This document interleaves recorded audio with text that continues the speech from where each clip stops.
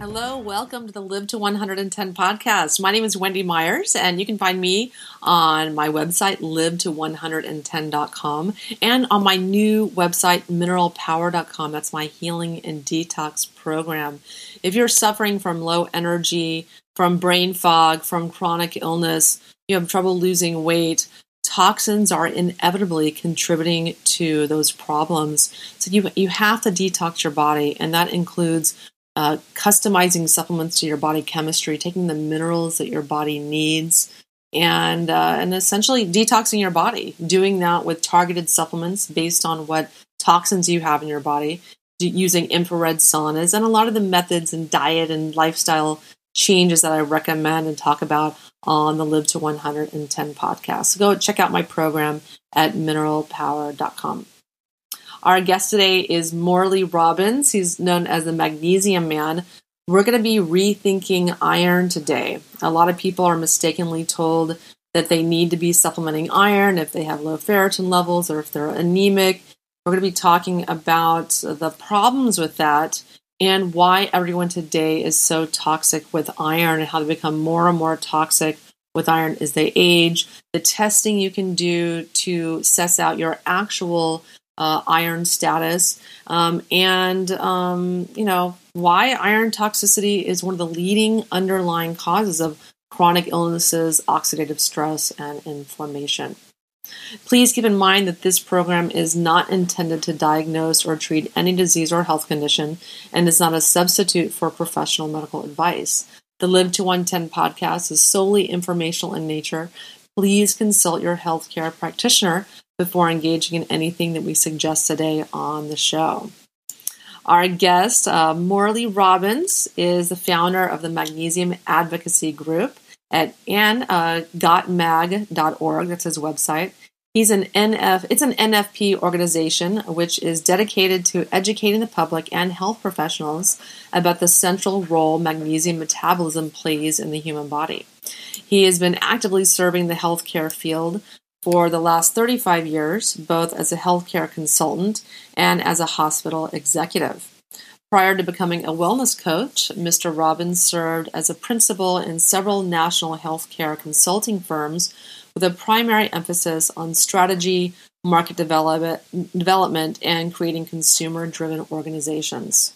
Since entering the world of wellness, Mr. Robbins has completed the Well Coaches training for becoming a wellness coach and has completed the year-long curriculum with the Institute for Integrative Nutrition in New York to serve as a health counselor, health coach. He is devoting his professional attention to being a health futurist and delivers lifestyle programs and wellness interventions designed to enable individuals and communities to attain healthier futures. He will be preaching to others what he has practiced for the last 30 years.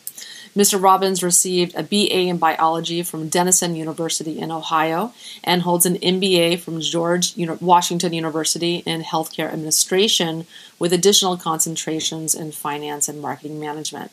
He can be reached online at morley@magnesiumman.com, and you can also gain additional information about the importance of mineral balancing by visiting his YouTube channel. Morley, thank you so much for coming on the podcast. Well, thanks for having. I'm looking forward to this conversation. So our show is titled Rethinking Iron. That's a pretty provocative title. Are you suggesting that we might have this entire issue with iron wrong? Because a lot of doctors out there saying that a lot of people are iron deficient. We need to supplement with iron. What is your take on it? Oh my, here we go. All right. Yes, it's all backwards. You and I have had several conversations in the past, and this has been a long time in the making. I've been doing this work now for about 7 years, and it was only about 9 months ago that I began to understand what was going on with iron. And as you know, I have this passionate affair with magnesium, and I've had a lot of pleasure with that. And a lot of my clients had trouble restoring their magnesium status for years. I could never figure it out. And then about 9 months ago, I was reading an article by an Italian iron researcher who referred to the subject in a very different way. Because I knew, and we both know, that stress causes magnesium loss. And that's like one of the great axioms, and that was certainly studied extensively by Hans Selye and others. But I never really thought about iron until this iron researcher referred to the greatest stress in the human body is from iron stress. I went, oh my gosh. And so all the tumblers began to fall into place. And I've started to look at the iron issue with a very different perspective because, you and I had earlier conversations about copper and then ceruloplasmin, which is the enzyme that makes copper usable. Well, when you really get into the nitty-gritty of why does the body have ceruloplasmin, one of the principal reasons for it is it enables the transport and the usability of iron. And it's it's an amazing concept when you get into it, but the topic of ceruloplasmin is not uppermost on most practitioners' minds. In fact, very few that I know of even know what it is, much less measure it or know what to do with it. And as I began to really get into it, I started to realize that there is a tremendous amount of confusion about iron and about what anemia is. And I think it's led to a lot of misdiagnosis and mistreatment worldwide. I mean, this isn't just down the street, this is everywhere. And what's interesting is that starting about 1860 was when they first really started understanding what anemia was. And it had a very precise meaning in terms of low levels of hemoglobin and low levels of hematocrit. That was the exact origin of the concept of anemia. But it was also well understood from 1860 to about 1970 that when someone was anemic, that meant that they had low bioavailable copper, because every facet of red blood cell metabolism is copper dependent. Let me give you an example. So the signal to produce a red blood cell originates in the adrenal gland. And it's the hormone erythropoietin that gets made there and signals the bone marrow to make more red blood cells. Well, you can't make that hormone without bioavailable copper. Then, once that signal is received in the bone marrow, it starts to make heme, the heme protein. We can't make heme protein unless you have bioavailable copper.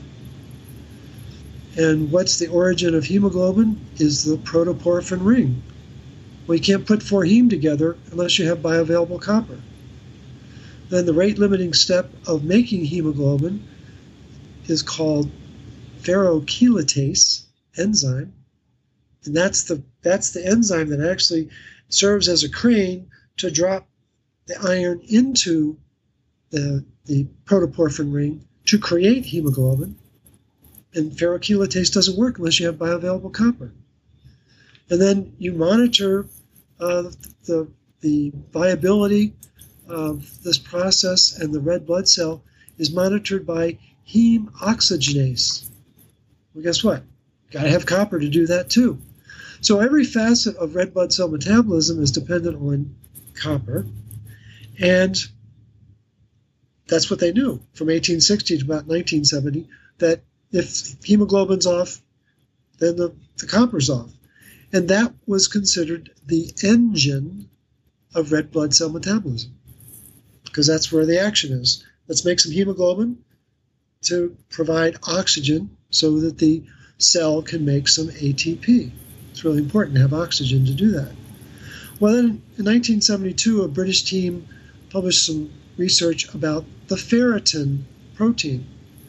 And see, ferritin is supposed to be in the spleen, it's in the bone marrow, and it's in the liver. But it also shows up in the blood. And what they did was they put the spotlight on ferritin in the blood, and they made it very clear in this early literature that it was supposed to just be a small amount.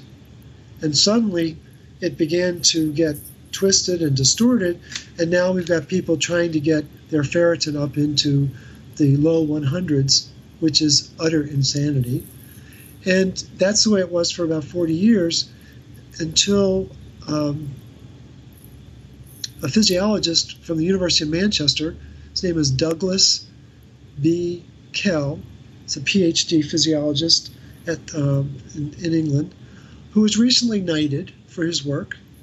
And he's been putting the spotlight on ferritin and just how toxic it is inside the body.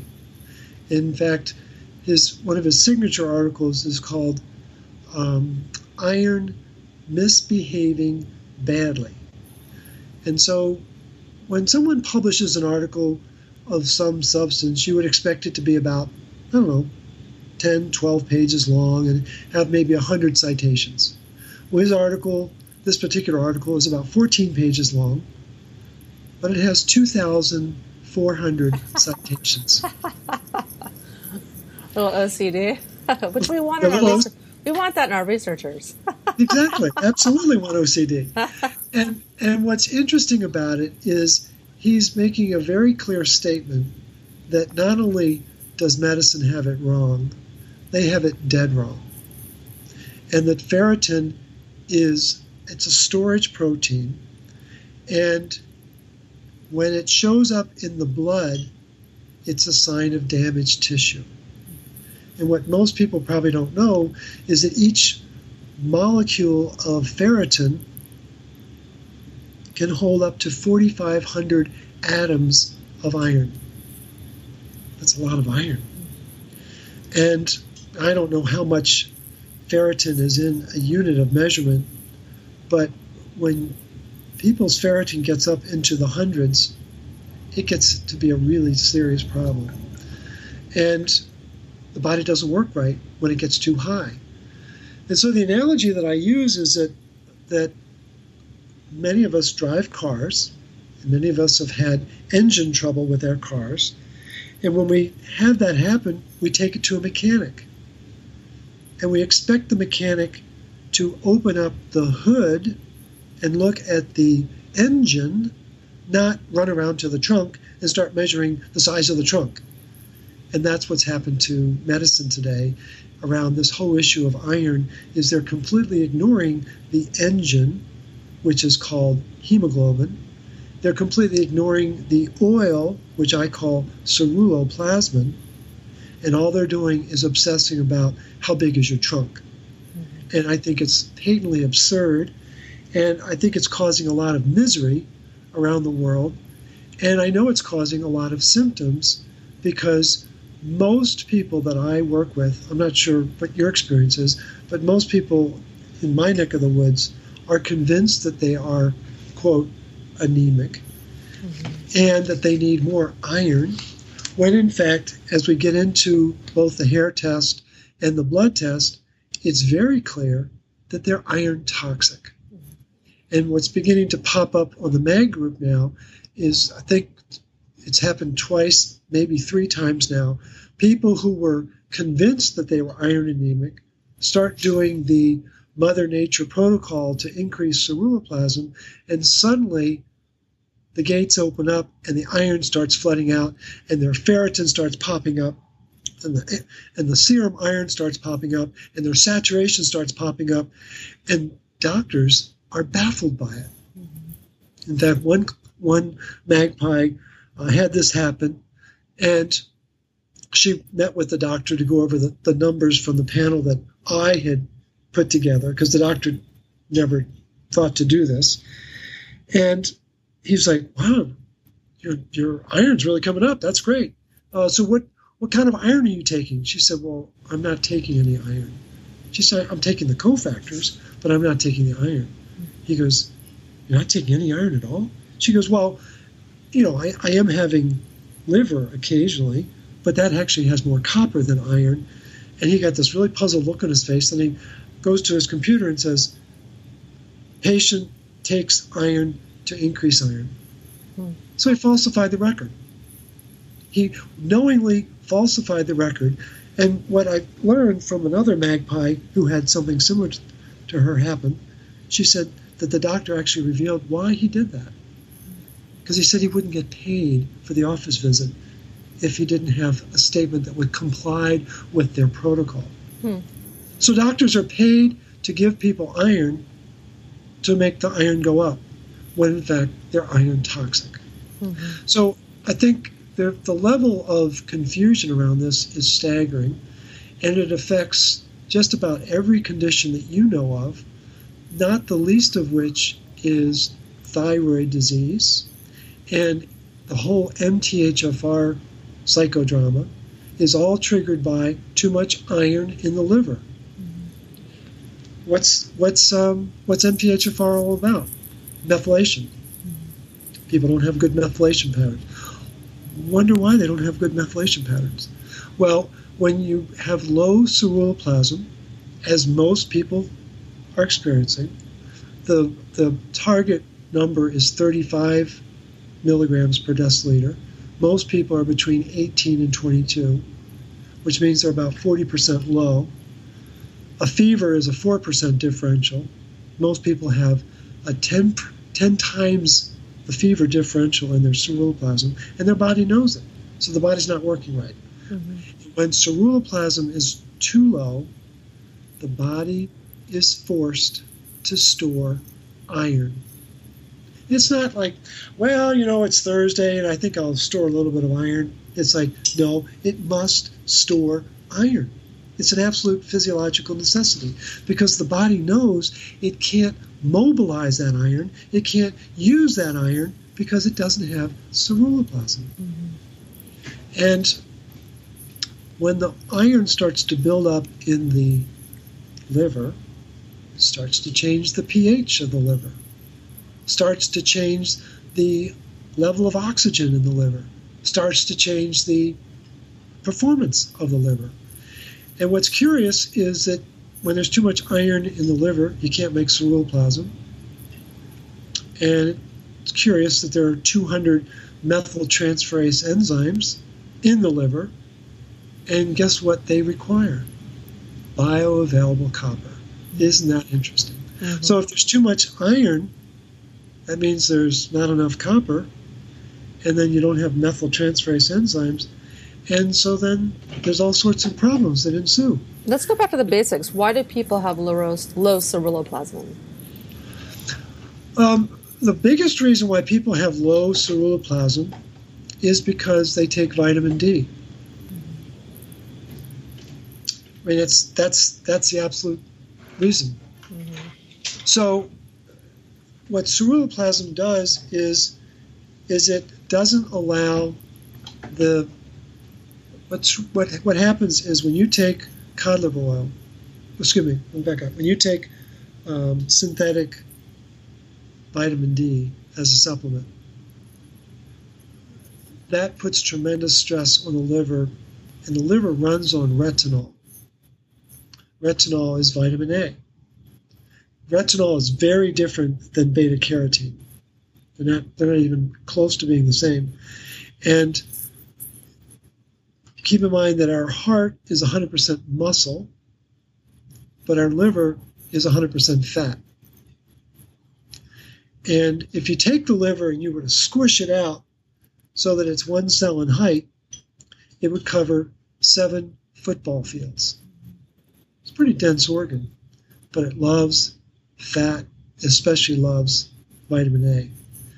And when you have too much D-only supplements, it chases the A out.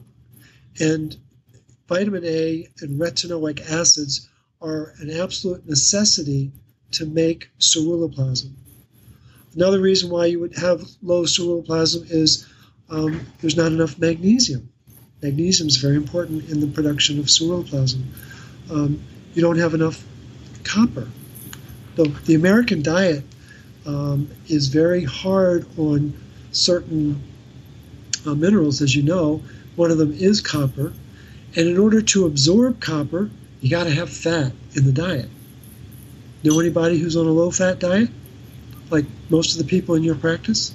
Because most people have been trained to be terrified of fat, and you can't absorb copper unless you have fat. Mm-hmm. So there are a number of reasons. Another is that like high fructose corn syrup is very hard on the liver, and it really throws imbalance in the liver so that you have lower levels of copper and too much iron. Calcium, a lot of people take calcium supplements. That's very destructive to this process and really disrupts the production of ceruloplasmin. And vitamin C as well, ascorbic acid, correct? And ascorbic acid, absolutely. Mm-hmm. And I think that's, there's still a lot of confusion around that. Well, oh gosh, Linus Pauling took ascorbic acid. Well, I happen to know someone who was in his living room and asked him, what exactly are you taking? And it wasn't ascorbic acid. Mm-hmm. That's right from the horse's mouth. So I don't believe all of this hype about Linus Pauling did this or Linus Pauling did that. But what I do know is that there is a material difference between ascorbic acid, which is the shell, and the whole food vitamin C, which has an enzyme tyrosinase at the core, and inside the tyrosinase enzyme is a three-sided pyramid, and at the points of that pyramid is a copper atom. So there are 4 copper atoms inside that tyrosinase molecule. Mm-hmm. And that's absolutely essential for making ceruloplasmin. Mm-hmm. So the body that can't make it then becomes iron toxic. And what happens is, as the iron builds, magnesium drops. As the magnesium drops, inflammation starts to build. And it's very clear that there's a relationship between the concept of inflammation. It's called chronic inflammation, and there's even a classification called the anemia of chronic inflammation. And I think what's happening is many people are being classified as anemic because their ferritin is low, which is not the right molecule or not the right marker to use, but it's being used with prevalence. And it's showing up low, and then people are taking iron supplements, getting iron infusions, and it's throwing the body into an absolute tailspin. I've got a client in Stuttgart, Germany, who, she's 34 years old, was deemed anemic by her internist, got 2 infusions, went south very quickly after those infusions, and she started to have night sweats. I mean, dripping night sweats. And she went to change the bed after like a week of this taking place. And as she pulled back the sheet, she noticed that the mattress cover was bright red where she had been lying. And she realized that was the iron coming out in her sweat. So it really begs the question of, so what are the hot flashes are? What are hot flashes when you go into menopause? Is that the body still trying to get rid of iron? And so she's been doing the protocol and has had an amazing recovery because of that. And I've got another client in Los Angeles. A week before she was set to deliver, the doctor, they do blood tests before the due date, discovered that she was quote-unquote anemic and gave her an iron infusion. Well, she almost died, and the baby is a hot mess now because of that iron. And so I guess what I'm trying to do is sound a bell here that people need to really step back and rethink what this whole mineral is all about, and that probably the best analogy that I can come up with is everyone has probably seen a ventriloquist act. Like our parents grew up with Charlie McCarthy and Edgar Bergen, and there are a lot of notable ventriloquists out there. And everyone loves the dummy because the dummy is very funny, and the dummy's doing all sorts of funny things with their head, and they're yammering away, and we're just laughing our heads off. And we start to ignore the comedian who's making it all possible. Well, it turns out... Is that a big pharma doctor analogy? Or the doctor is the dummy? Big pharma doctor. But inside our body, the dummy is iron and copper is the comedian. Because what you'll find is that in every iron enzyme, there's either copper or vitamin C or ceruloplasmin hiding in the background. And they don't like to talk about that. You have to really dig to find it. But it's an absolute fact that iron can't do diddly without copper. Mm-hmm. So think of it this way. You, I'm sure, have worked in a building, or maybe you do work in a building, that has steel girders. And the steel girders are made of iron that's been made into steel with some carbon added. Do they use that iron to transport electricity around the building, or do they use copper wires? And that's the way that's the way the human body is. We have iron sulfur clusters that are very instrumental in different functions of our mitochondria and other aspects of our body, but we don't use iron to transmit electricity and energy. It's all about copper. And we have fascia from the tip of our toes to the top of our heads that's made by a copper-dependent enzyme called lysyl oxidase. It's an energy grid in the body. The nerve covering around the nerves, it's a myelin sheath. That myelin sheath must be made with lysyl oxidase, which is copper-dependent. Mm-hmm. There's no iron there. Iron doesn't play any metabolic role. And so I think a lot of the research has become distorted to make iron out to be this metabolic hero, when in fact I think it's more structural, and it's absolutely dependent on copper in order to make anything happen. Yeah, I mean, clearly, the body is extremely complicated, like you're discussing with iron metabolism, and, it's just too simplistic to think a physician measures your ferritin levels and it's low. Well, then take iron, fix the problem. There's no way. I mean, it's just the body is far, far more complex. That's exactly right. And what's frightening is the sheer simplicity with which they approach these really complicated problems. And I think that thyroid's pretty complicated. I think you would agree with that. And I think vitamin D metabolism is pretty complicated. It took me about 18 months to figure out vitamin D metabolism. Then when I started to get into it, I was like, whoa. And then it's taken almost a year to really begin to understand what this whole dynamic is around iron. And I truly believe we've got it backwards. And I truly believe we need to rethink how we think about it, how we measure it, and how do we interpret those results, particularly with the need to have the Rosetta Stone. The Rosetta Stone for understanding iron metabolism is called ceruloplasmin. Because if you don't know what the ceruloplasmin level is, you cannot interpret an iron panel.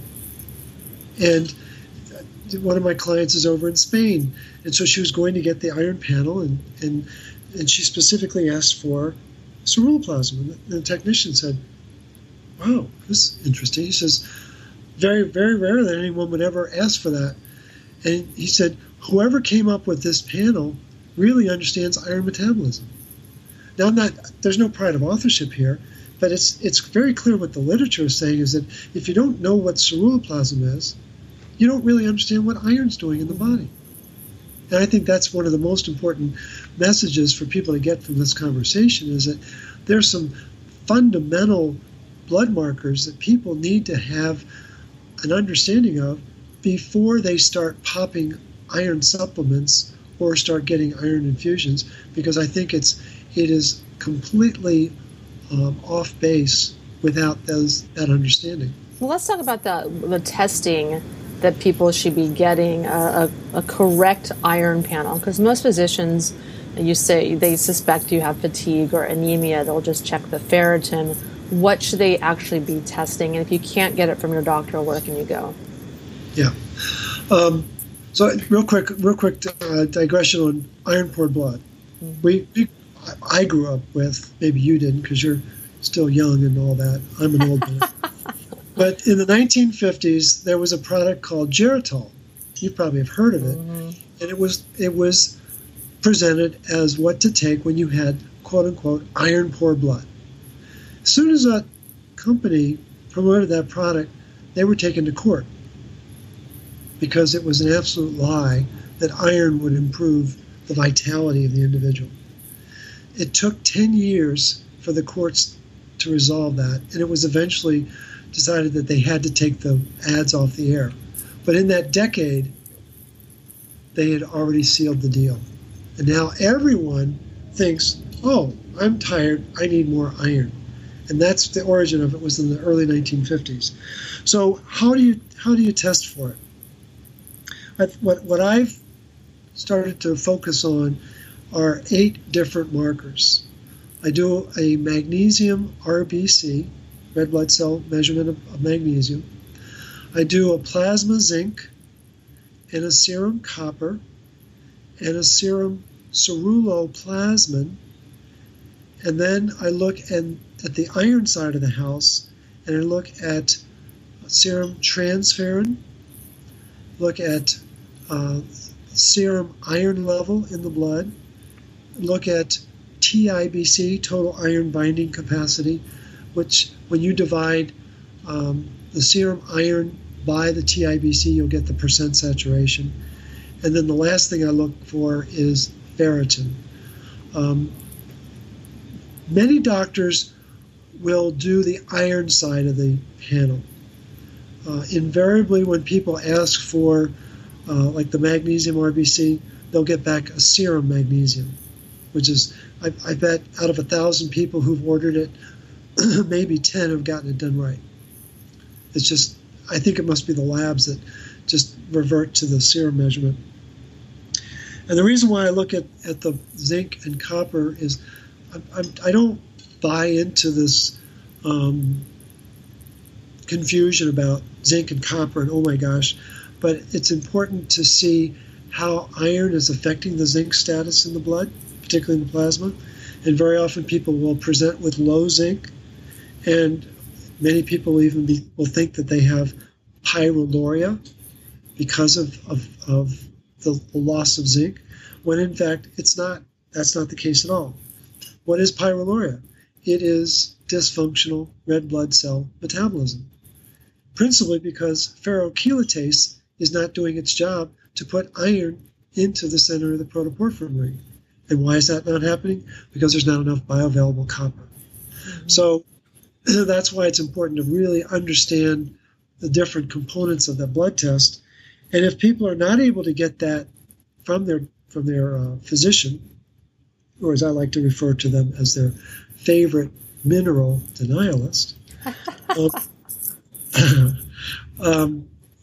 they can order it from Request a Test. And there's when you go into the website, there's a index over to the left that says test packages. You go there, and then there's an alphabet menu in the center, and go for the letter M for Maggie, and there's a magnesium, copper, zinc panel with iron panel. That's the one that people want to get. It costs $179, and I want folks to understand that 100% of that goes to the lab. I don't see any part of that. I probably should raise the rates and skim off some, but I don't think that way. But the cost is $179, and that gives people a lot of insight. And I often want people to do the hair test to get a broad array of the minerals, so we can put that blood test in the context of what's also going on overall inside the body. But particularly for people who are having issues with their iron, that's the panel that seems to have the best impact for understanding what's going on. And so let's talk about, the 30 articles you've written over the last year or so on iron toxicity. And you post these in your MAG Facebook group, the Magnesium Advocacy Group, which, has over 50,000 members, which the listeners can join if they like. Lots of good info, knowledgeable people in there. So let's talk about what you've written about in the articles, which is the connection between magnesium and iron. Yeah, no, it's I've actually just written number 35, and we're coming up on 58,000 members. Wow. So, what have I learned? What I would invite folks to do is take a piece of paper and draw a big giant X on it.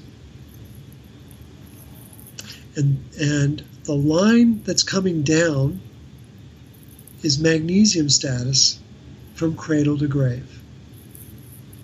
And as we age, we deal with more stress and we lose more magnesium. It's pretty straightforward. And when we're 16 and we break up with our boyfriend or our girlfriend, it's the end of the world and it's really stressful. But when we're in our 60s and our spouse dies, or our parents start to die, or there's some economic crisis in our life, that's a different magnesium burn rate. And so there is an acceleration of magnesium loss. But the line going up is iron status from cradle to grave.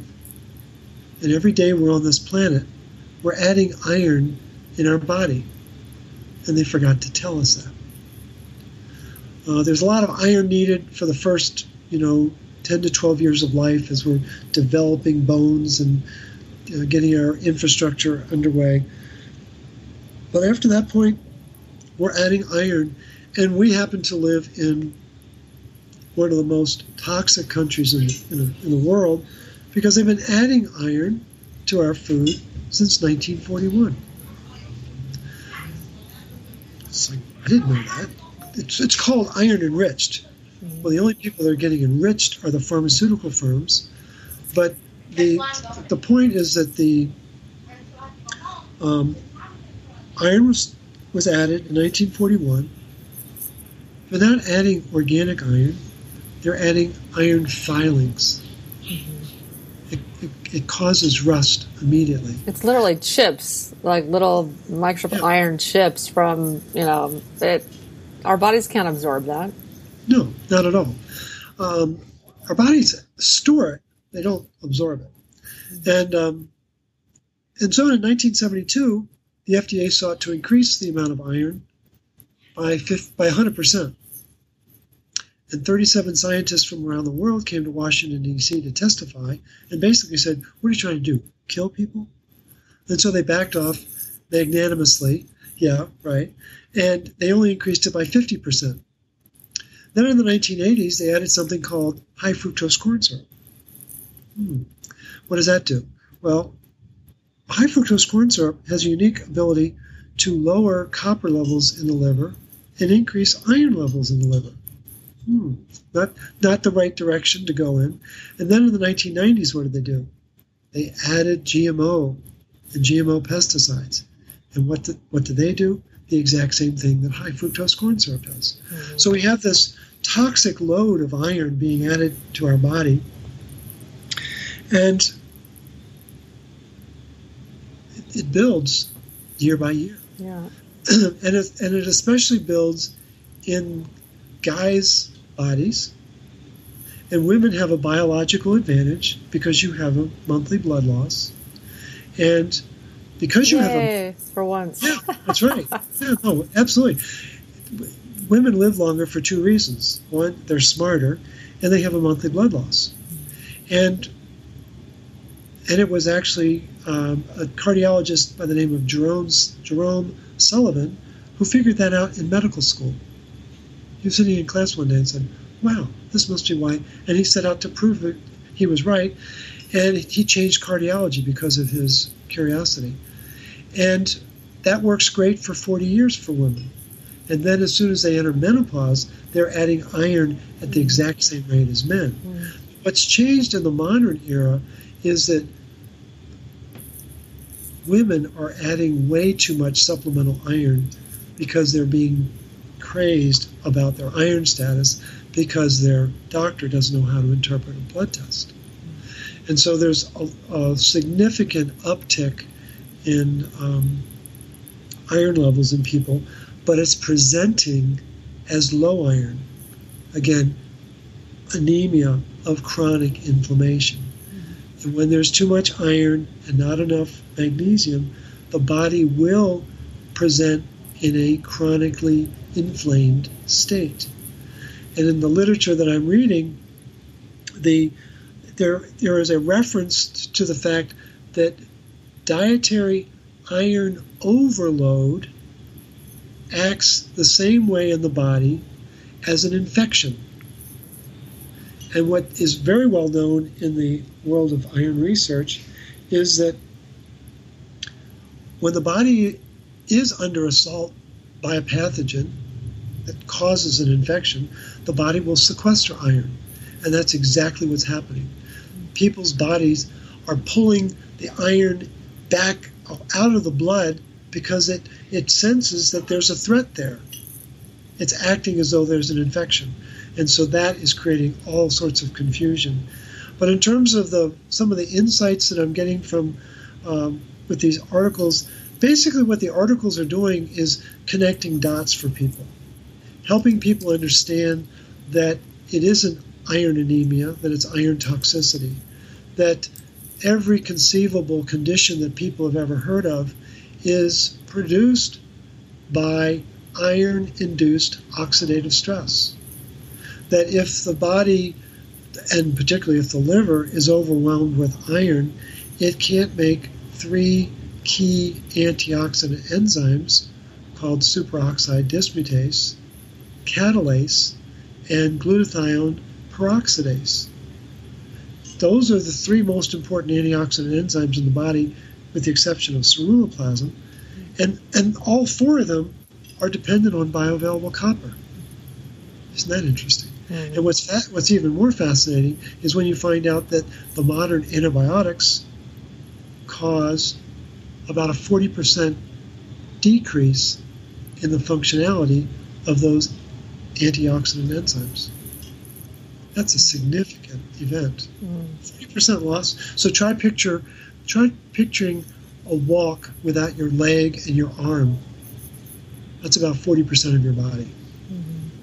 And that's what's happening. People are completely unaware that the medication that they're taking is destroying that function.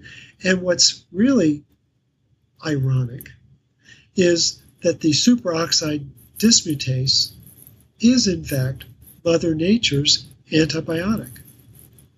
And the reason why people got the infection is they don't have enough bioavailable copper because they have too much iron from their diet. Mm-hmm. Yeah. That's what's twisting everything up. Everyone eating gluten and grains and rich grains, you know, hamburgers and anything made with gluten and grains. Guess what? You're getting a ton of iron with that. People are doing that 3 times a day. That's right. But the truth of the matter is, it was never about gluten. That was all smokescreen. It's about the iron that they've been adding to the wheat flour. So when you read Bill Davis's book, Wheat Belly, which is an excellent book, I gobbled that up years ago, there are 3 parts to the book. And the second part is about the comorbidities of so-called gluten sensitivity or celiac sensitivity. And there are 9 chapters in that second section. And I studied that. I was looking at it. I was like, well, 8 of the 9 are clinical signs of magnesium deficiency. So when I read that book 2 or 3 years ago, whenever it was, I didn't understand the iron issue. And now I look at it and I go, well, it makes perfect sense. It never was about gluten. That's all smokescreen. It's about the iron, because people with gluten sensitivity and celiac can go to Europe and they can eat the wheat there. Mm-hmm. That's me. Do it all the time. That's me. Why? Because they don't enrich the wheat. They don't enrich the wheat. They refuse to enrich the wheat. Mm-hmm. And so people need to understand that when it says enriched flour, that means that they're adding iron filings to it. And they add iron, they have enriched flour in what? Like you were saying, in hamburger buns and sandwiches and pizzas. And, the list goes on and on and on. Well, my roommate from college, his name is Dave. And I think he was the model that Michelangelo used to make the statue, Dave. This guy is he's ripped. I mean, it's just incredible. And here, we're about the same age, he's 62, 63. And I saw him at my daughter's wedding back in October. And he was a little listless. I said, you need to get this blood test, man. We got to find out what's going on.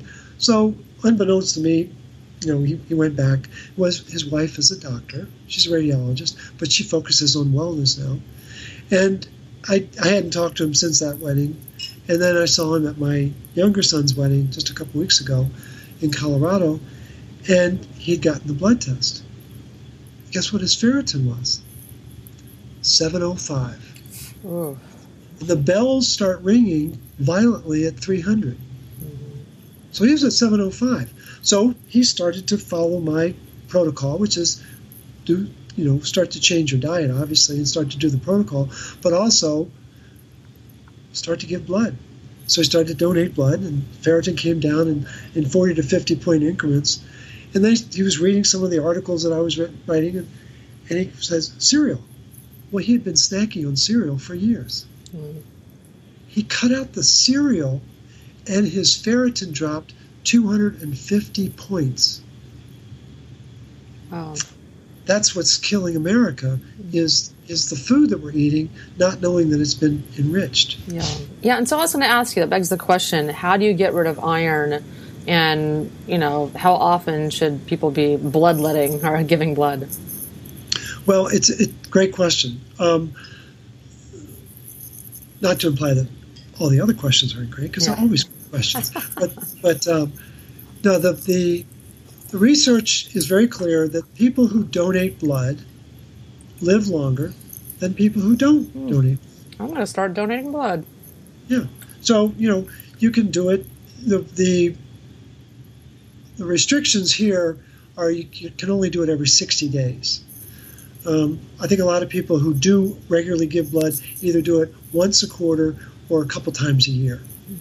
And again, they outlive the people who don't. If someone has elevated ferritin, I encourage them to donate blood. I've got some clients who have notably elevated blood, and they're working with phlebotomists to do it on a regular scheduled basis. A lot of the people that I'm working with have a ferritin between 100 and, say, 250, and so they're just doing the routine every 60 days, donating. And what's amazing is how great they feel when they start getting rid of that ferritin. And what you have to do is go back and read Douglas Kell's Iron Misbehaving Badly, and you'll run to the blood center. You will never let your ferritin get above 50. And so people who think that ferritin needs to be up around 100 don't get it. And that would include most endocrinologists on this planet and most people who are chasing thyroid conditions. And cardiologists prefer to see ferritin between 20 and 50. So that's one of the best ways to get rid of excess iron is through blood loss. There are other notable ways. If you want to have some fun, take your boyfriend, spouse's best friend, neighbor, whatever, take their tools and leave them out on the lawn in the rain. And what's going to happen? They're going to get rusty. And they're going to freak out. But then what you do is you take a bucket of vinegar and you drop the tools in the bucket of vinegar. Have you ever done that? I have not. You just haven't lived. I'm not very handy. Sorry. You float off to Hawaii and to Europe and whatever, and you're not taking rusty tools and putting them in vinegar. I mean, my gosh! And what happens when you do that is the rust comes off, and it does the exact same thing inside our body. So, drink apple cider vinegar. Take maybe a tablespoon of apple cider vinegar in water, and have that at least once a day. Now, my problem is I have stainless steel hammers. I don't have iron ones. Touche. Okay. I like them. I like my hammers shining. Yeah, right. Okay. So apple cider vinegar is really good. Colostrum. Colostrum has lactoferrin in it. What does lactoferrin do? Lactoferrin is the enzyme that grabs too much iron out of the digestive tract. Very effective. Another very proven agent is quercetin. It's a great chelator. Bee pollen. Yep. And there's an article by Mercola about IP6. It's also called rice bran. And what is IP6? It's inositol 6-phosphate. It's also known as phytic acid. We've been trained, like circus bears, but we've been trained to believe that phytic acid is an anti-nutrient. Well, it's a booga wooga. Oh, you got to be careful. When in fact, when you take phytic acid away from food, away from other minerals, it will chelate iron out of the body. It's pretty effective at it too. There are a lot of agents like that, and I think that what's the other one that I was going to say? CoQ10 would be another one that can be very effective. Very, very interesting properties behind that. And isn't it interesting that statins that are used because people's cholesterol is rising because they have too much iron in their liver, the statin, what does it do? It kills CoQ10. Oh, isn't that interesting? So the very agent that could help them lower their cholesterol is removed so that the iron stays high. So those are some pretty proven ways to remove the iron. And what's also important is to understand that you also need a good base of magnesium, because magnesium has proven properties of being an antioxidant as a mineral, and it helps to prevent the oxidative stress that is caused by iron.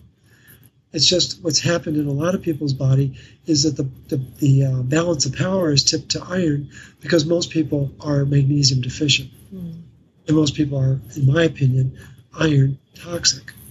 That a lot of people are they'll buy the magnesium one. They're like, yeah, I get that. But iron, oh no, I'm sure I'm iron anemic. And when you start to get into the literature, and you start to realize that, in fact, PCOS caused by oxidative stress induced by iron, diabetes, that's a buildup of iron in the pancreas. What's heart disease? It's iron-induced oxidative stress of the heart muscle. And what is it doing? It's killing magnesium and B6. That's what iron loves to do. One of the things that I'm learning is that people, a lot of their symptoms are a manifestation of histamine intolerance. That's fascinating when you start to get into it. So what is it? What enables histamines to build up in the body? Well, mast cells increase in a state when there's low magnesium and low bioavailable copper. Those are the two conditions that are needed to make more mast cells. Interesting. And where do histamines get stored? Principally in the mast cells. And so people who are low in magnesium and low in copper tend to be very sensitive. Sensitive to their environment, sensitive to their food, sensitive to stress. And what does it trigger? It triggers the release of histamines. Now, here's the interesting part. What are the enzymes that are needed to break down histamines? There are three. DAO, diamine oxidase, MAO, monoamine oxidase, and HNA, histamine and methyltransferase. Wow, isn't that interesting? All three of them require magnesium, copper, and B6 in order to work. So if you're low in magnesium and you're low in copper, because you're high in iron, you're going to have a histamine nightmare. And guess what whips up histamines into a frenzy? Iron. And guess what histamines produce? Hydrogen peroxide. And guess what happens when iron mixes with hydrogen peroxide? It's called the Fenton reaction, F-E-N-T-O-N. Put a hyphen between the F-E and the N-T-O-N so you recognize iron there. And when you mix iron with hydrogen peroxide, it creates the hydroxyl radical. What's the hydroxyl radical? It's the most destructive chemical in the human body. Think that maybe that's what's building up in the liver, causing these dings to the DNA? Because that's what, when you read any article on oxidative stress, what they will pummel you with in the first paragraph is how oxidative stress causes impact to the proteins, the nucleotides, and the DNA from the hydroxyl radical. Every article will talk about it, and it will cause single-strand breaks, double-strand breaks. It'll cause dings to the DNA. And what I find fascinating about all that is, where are all the repair enzymes? Well, there are three that are really important. There's DNA ligase 1, DNA ligase 2, and DNA ligase 3. 1 repairs the dings, 2 repairs the single-strand breaks, and 3 repairs the double-strand breaks.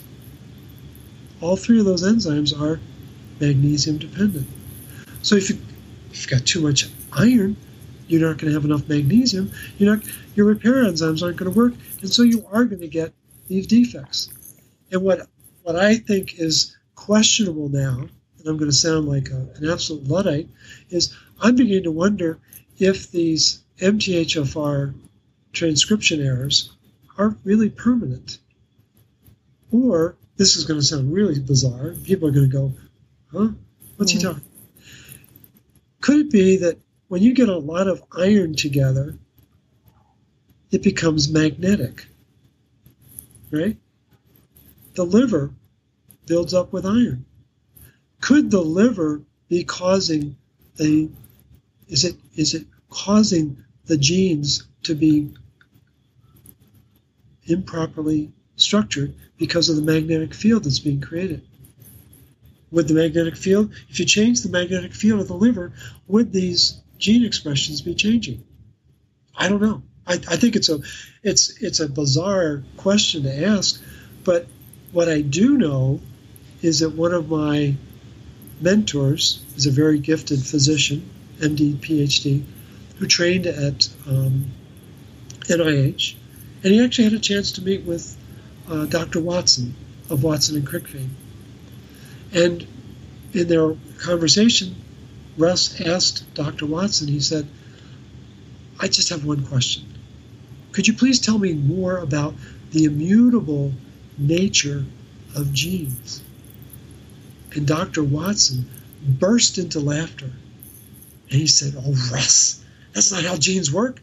That's for the little people. They're flipping on and off all the time. So that was something, that conversation took place in the early 80s.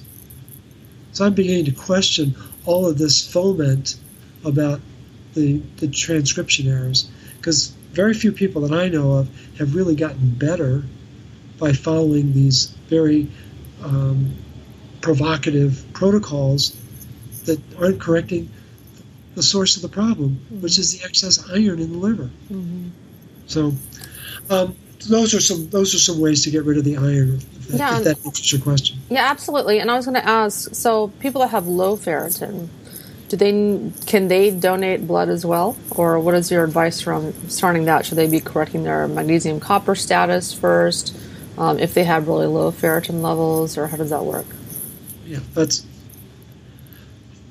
you're on a roll. I tend to be very conservative And so I encourage people who have anytime there's ferritin at least over 100, I encourage them to donate blood. If it's below 50, but they have known issues that I suspect are related to iron dysregulation, what I do is encourage them to do the protocol. And what we're finding now, and again, it's only 2 or 3 people where it's been documented, the numbers are beginning to pop up, and it's clear that they need to then donate and get rid of it. So again, if there isn't ceruloplasmin, the liver won't let go of it. You must have ceruloplasmin to have mobilization of the iron. When you get into the literature, what you're going to find is that the word ceruloplasmin is being very methodically edged out. They don't really want the public to know about ceruloplasmin. When Holmberg and Laurel discovered it in 1941 in their Swedish laboratory, they thought they had, they were reverential. They thought they'd found the Holy Grail. Big Pharma hates ceruloplasmin, hates it with a passion. And so what they're trying to do now is try to convince people that ceruloplasmin is causing the inflammation, not the iron, it's the ceruloplasmin causing the inflammation. And they're trying to attack ceruloplasmin. So, yeah, I tend to be very conservative about the blood donations.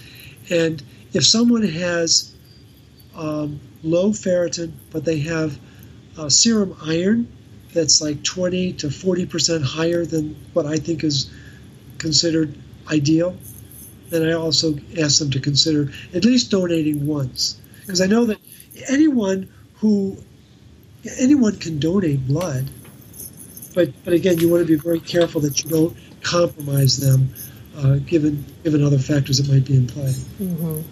And what is the ideal range of ferritin that you're looking at? I know you need to look at it in the context of a full iron panel, right. But what is the ideal target range for ferritin? The leading cardiologists look for ferritin being between 20 and 50. And the reason why they keep it low is that they know that too much ferritin means too much iron, and there's too much iron, there's going to be oxidation of the heart muscle. And they know that that's going to be a factor. See, one of the properties of iron that are really important for people to understand is there are 3 that I think are really noteworthy. Iron, particularly unbound iron, causes a drop in pH. Okay, that's not good. When there's a lower pH, that means there's lower oxygen in the tissue. Because pH and oxygen are tied to each other. And so low pH means low oxygen. And so what iron also does is by inference, we know that if there's less oxygen, there's going to be less ability of the mitochondria to create ATP in the electron transport chain. And that's by inference, knowing that the pH is low and that the oxygen is low. But what the literature is also very clear about is that iron uncouples oxidative phosphorylation. And that's a very windy way of saying iron blocks the production of ATP. Mm-hmm. That's not a good thing. Mm-hmm. And so then you begin to extrapolate from that. Well, what are the conditions to create cancer? Low pH, low oxygen, low ATP. And the connection between iron and cancer is 1 for 1. Mm-hmm. And anyone who has cancer, I would contend, has iron dysregulation. Mm-hmm. And for some reason, oncologists don't seem to understand that. They don't understand a lot of things. Yeah. But what they'll tell you with a straight face is that the person got the cancer, and then there was this dysregulation between copper and iron. Like, no, it doesn't work that way. That's not how the body works. Because when you really begin to understand the metabolism of iron and the metabolism of copper and the vital role that ceruloplasmin plays, and if the ceruloplasmin is not right, then you're not going to have iron be right. And when iron is not right, it's very disruptive to the cell. And there's two ways to get iron into the cell. There's through the front door, which is using transferrin, and then there's a back door, and it's called the dimetal transporter portal, DMT1. And that is the non-transferrin bound iron. And that, I believe, is what's really doing us in. That's where the dietary iron is coming in, particularly the non-heme, what that means is non-meat iron, is coming in through a back door, and that's what's overwhelming our cells and overwhelming our ability to metabolize. Can you talk about the connection between iron and the body's use of it in relation to infections and viruses in the body? Yeah. So a minute ago I was alluding to the fact that when there's too much iron or too much unbound iron, the energy level goes down. ATP goes down. My wife and I have studied with a physician over in Dallas named Jerry Tennant, a very gifted physician. He's an ophthalmologist who became very ill because of the work he was doing with laser technology. He was the guy who actually developed laser technology for eye surgery and stuff like that. And he contracted a viral infection that took him out of commission for 7 years. And over the course of that illness, he came to realize that if he could make one cell work, he could make them all work. And so he started to de-engineer and then re-engineer how do we make cells work. And it was all based on getting energy production back up. Well, it turns out that the cell, the human body, let me do it this way. So we all drive cars, and all those cars have batteries.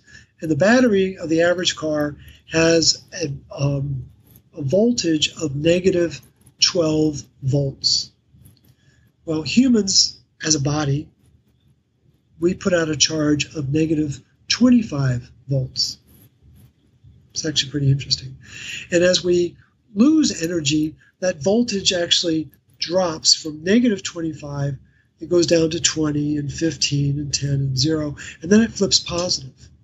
And it goes from a negative voltage to a positive voltage.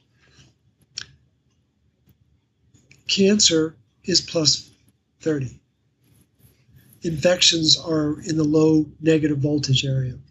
And what happens is, as the energy production goes down, because the iron accumulation goes up, that's when the pathogens wake up. And so bacteria and fungus and virus and parasites all thrive in a low energy environment. And this was completely lost on Pasteur, who in my humble opinion was one of the greatest frauds on the planet. But it was not lost on his nemesis, his arch rival Antoine Béchamp, who understood this whole concept of energy and the pleomorphism of these organisms. But the basic gist of it is that as iron builds, energy drops, and then the pathogens wake up. They're in our body. They don't come from Mars. They don't come from the person who just sneezed next to us. We've got them in our body. And the pathogens wake up and they feed on that iron buffet. And they need that iron because they use the iron to create bullets that are called oxidants. We know what an antioxidant is, but we've never thought about what's the inverse of an antioxidant. It's an oxidant. It's an oxygen molecule that has been distorted because of extra electrons, or it's paired up with a hydrogen that has an extra electron, and that's what creates a lot of the problems inside our body. And those antioxidant enzymes that I alluded to a while ago neutralize those oxidants when the liver is not swimming in iron and is not prevented from making those antioxidant enzymes. Mm-hmm. So the pathogens are coming from the buildup of iron that's depleting our energy reserves, and then they thrive in that environment. Very, very compelling. Very different way of looking at it. Yeah.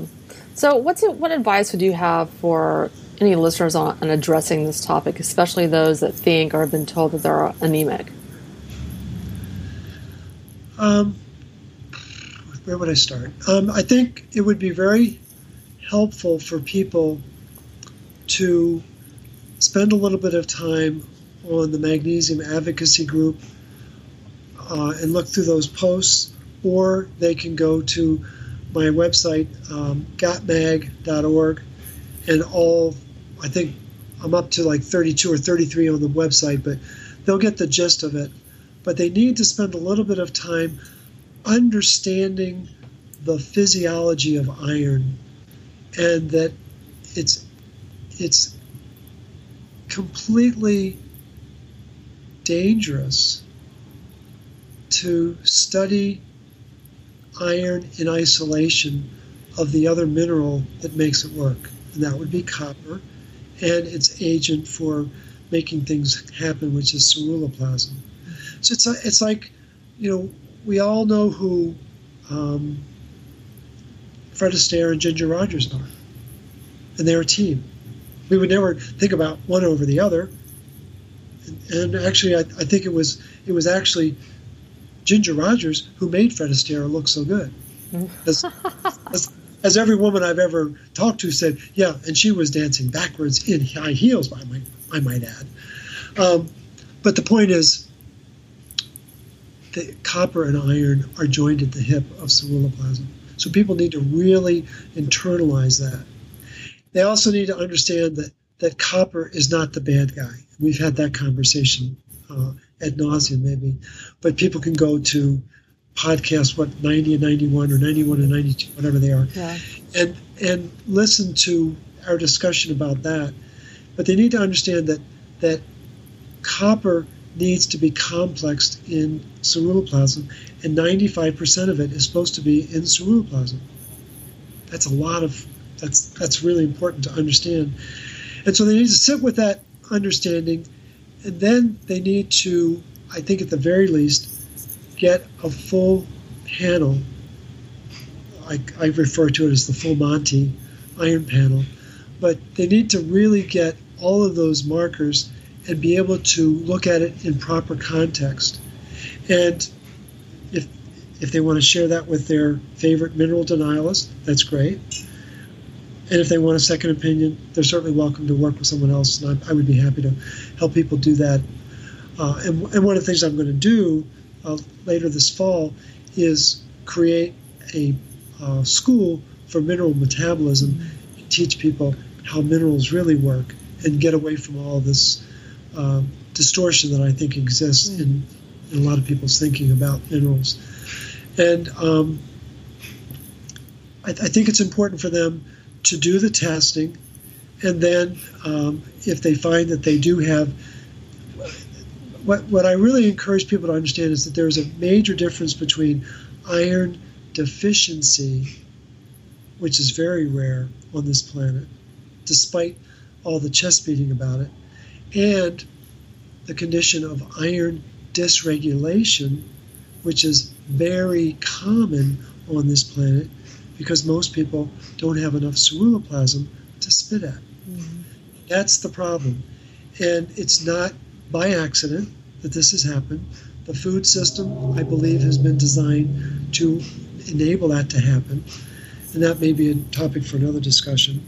But the point is, people need to understand how vital the ceruloplasmin is, but also how the liver responds to proper stimulus to allow the production of that enzyme to be made again. Mm-hmm. And we're seeing it time and time and time again with the magpies. There clearly is a mechanism and it doesn't involve a lot of sophistication and a lot of wizardry. It's just using basic minerals, basic vitamins, and allowing people to eat real food and kind of get out of the way. And customized to their body chemistry for what they need as an individual. Absolutely, yeah. Absolutely. And can you talk a little bit about, because obviously this, discussion can induce some iron phobia in a lot of people. Should people still be eating red meat and liver, which contains a lot of iron, if they in fact feel that they're iron toxic? How is that different? Yeah. So there's a big difference between heme iron, meat iron, and non-heme iron. And the body absorbs about 20% of the iron in meat, and it absorbs about 5% of the iron from the non-meat sources. So yeah, meat as a rule is very rich in iron, but when it's coming from an animal, I'm inclined to think that there's other nutrients there that are going to help you to metabolize it.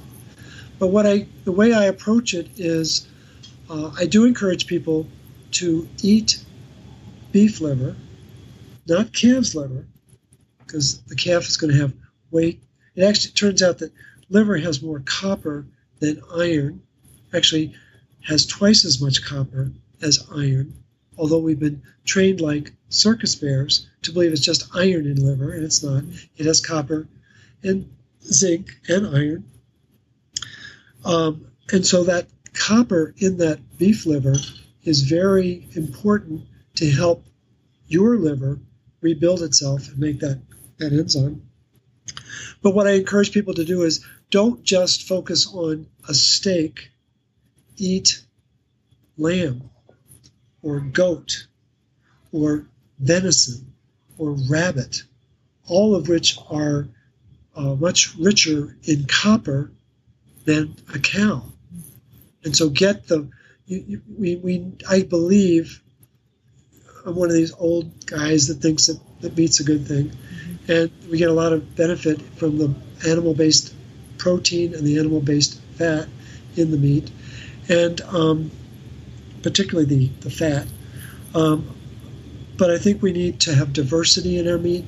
And I think it's important for people to step back and ask themselves, so why do they only want me eating chicken and beef? Why have I been corralled into chicken and beef? And then once you come to that question, then ask yourself, is GMO corn and GMO soy the natural diet of chickens and cows? And of course we know that's not the case. And so it really begins to free you up in terms of realizing that there are a lot of different varieties of meats that can be very effective. So if someone is deemed iron toxic, I think the key is don't panic about it and be very thoughtful about measuring it and understanding how it happened. And the most important thing they can do is stop taking multivitamins that have iron supplements, stop taking prenatals that have iron supplements, stop allowing the doctor to do iron infusions, very bad thing to do. And I think that's going to chafe a lot of people, because there are a lot of people out there who swear that the only way I get through the day or the way I get through the month is I get my injection or whatever. And that's they're forcing issues in their body that are very, very damaging. And so I think that they can undertake the changes in their diet, as I just talked about with the meat, undertake the ceruloplasmin protocol that's prevalently posted on the MAG group, and the Facebook group, and know that their body is going to begin to work with that mineral once it has the right enzyme in proper levels. And I assume you're against taking iron supplements as well. You didn't mention that in your list.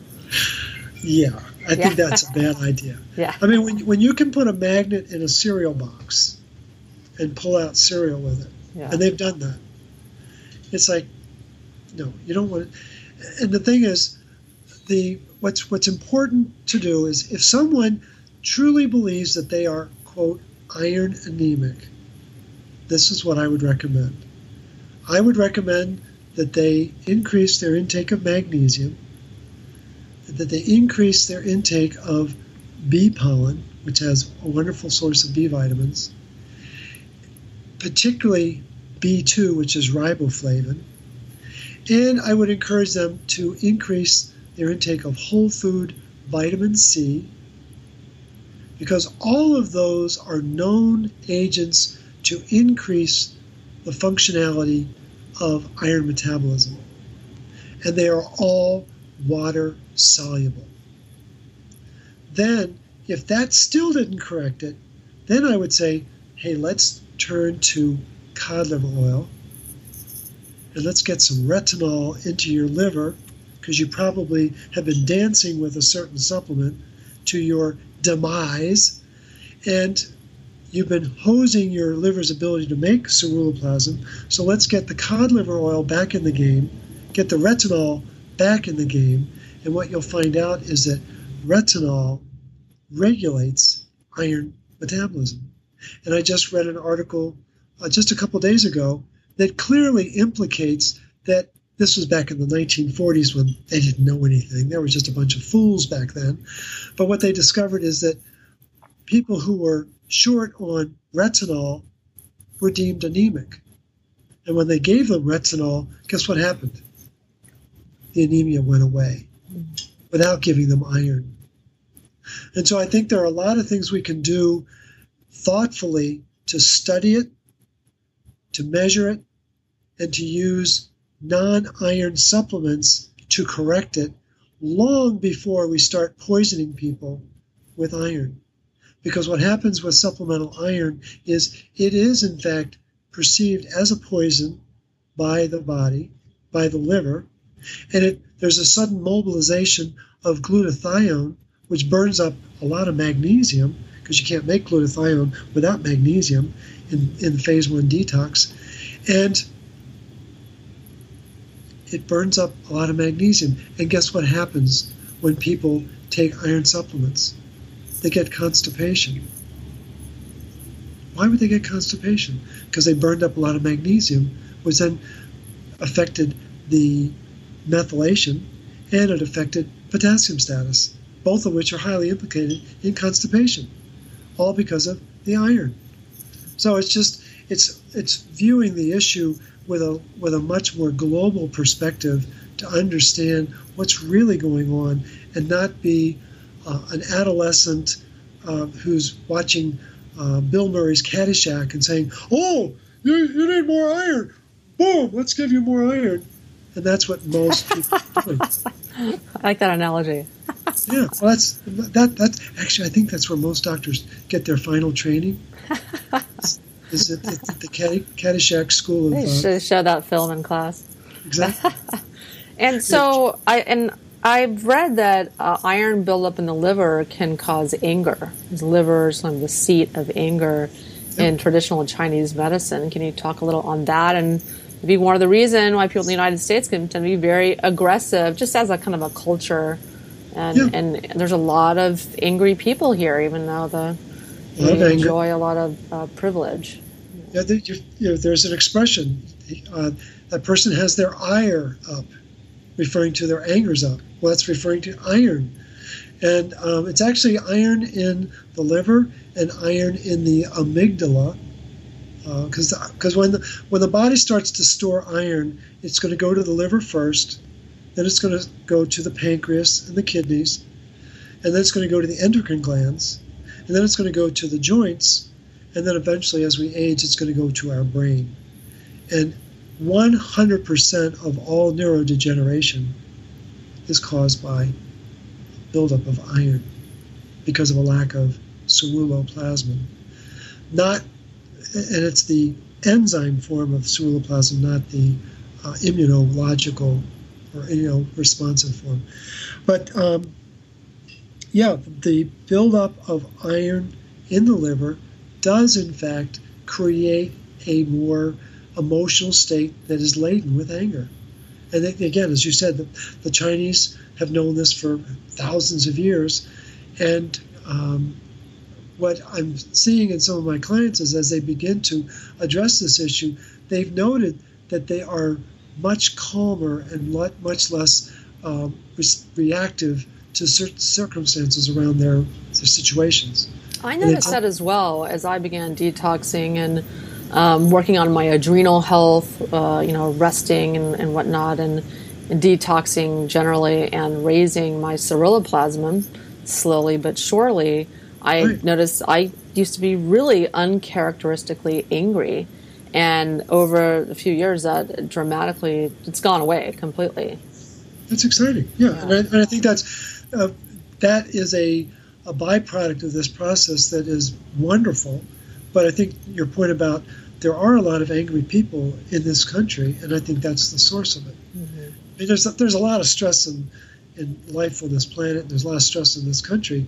But I think when you begin to piece together what's the changes that have been made in the food system, and that it causes a buildup of iron in the liver, it begins to make more sense. Mm-hmm. The other thing that for people to know is that the liver enzymes will rise when there's too much iron in the liver.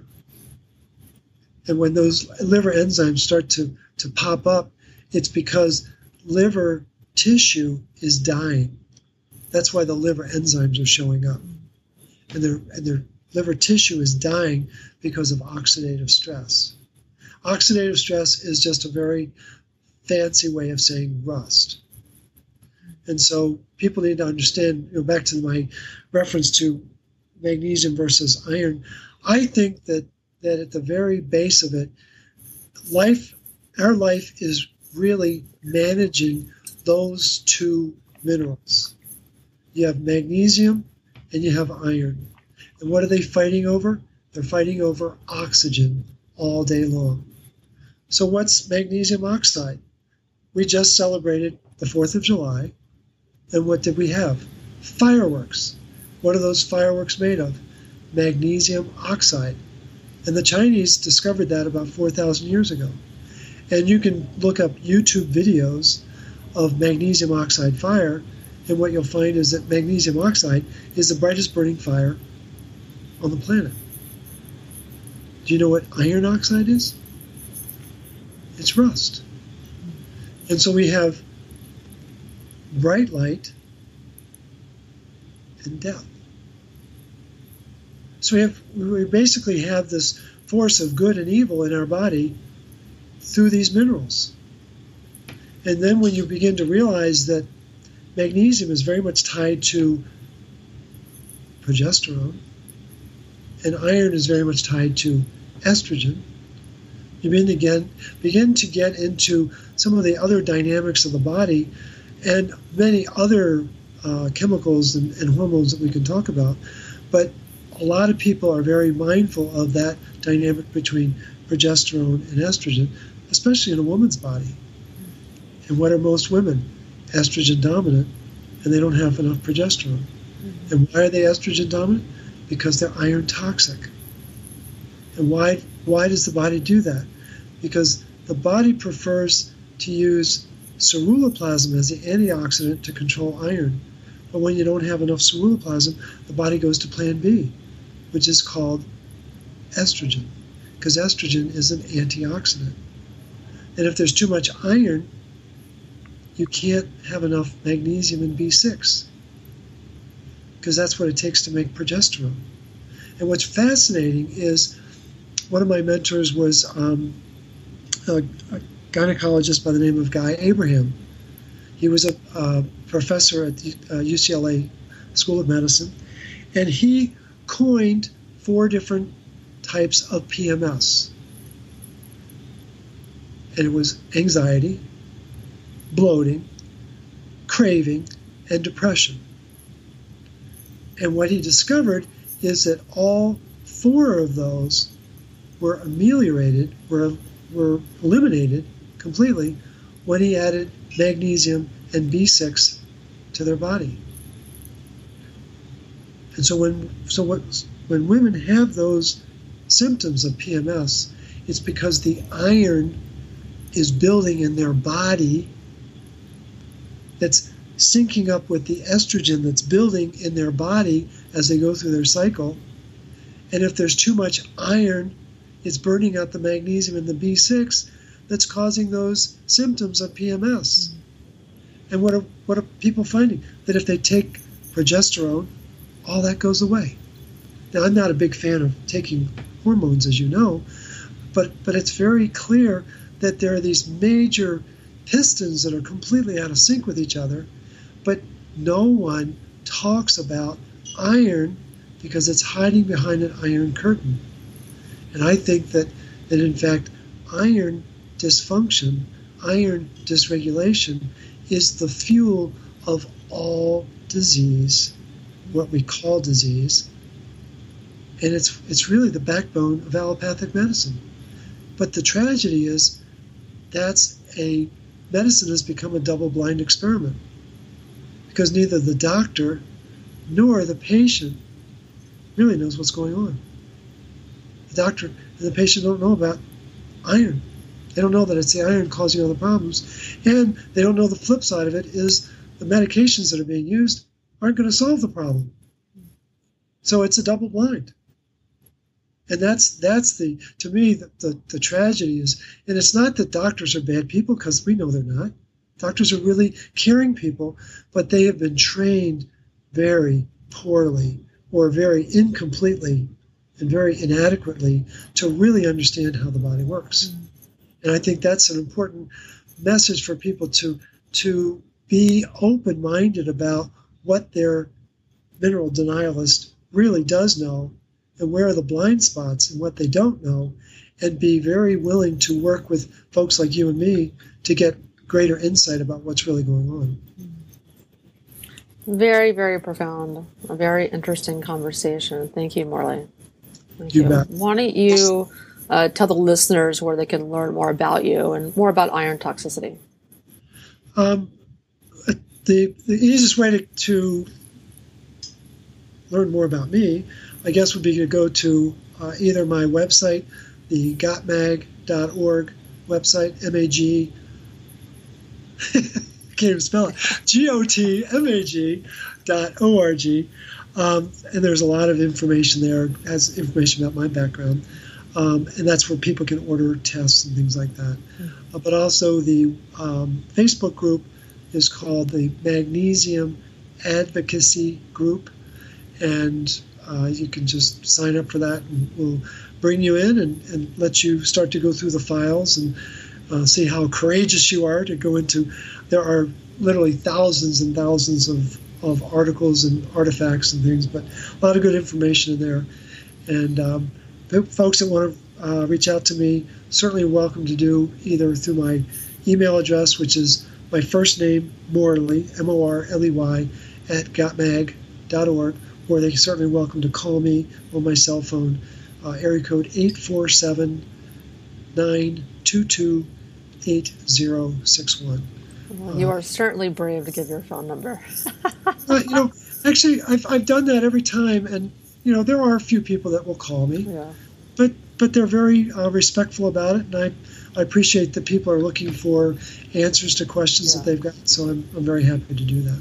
But I'm particularly grateful for the chance to chat with you, because you have a very loyal following.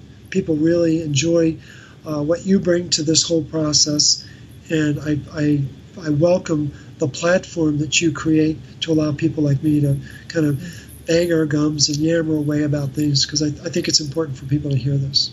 Well, it's my pleasure. I have fun doing it and learning a lot myself in the process.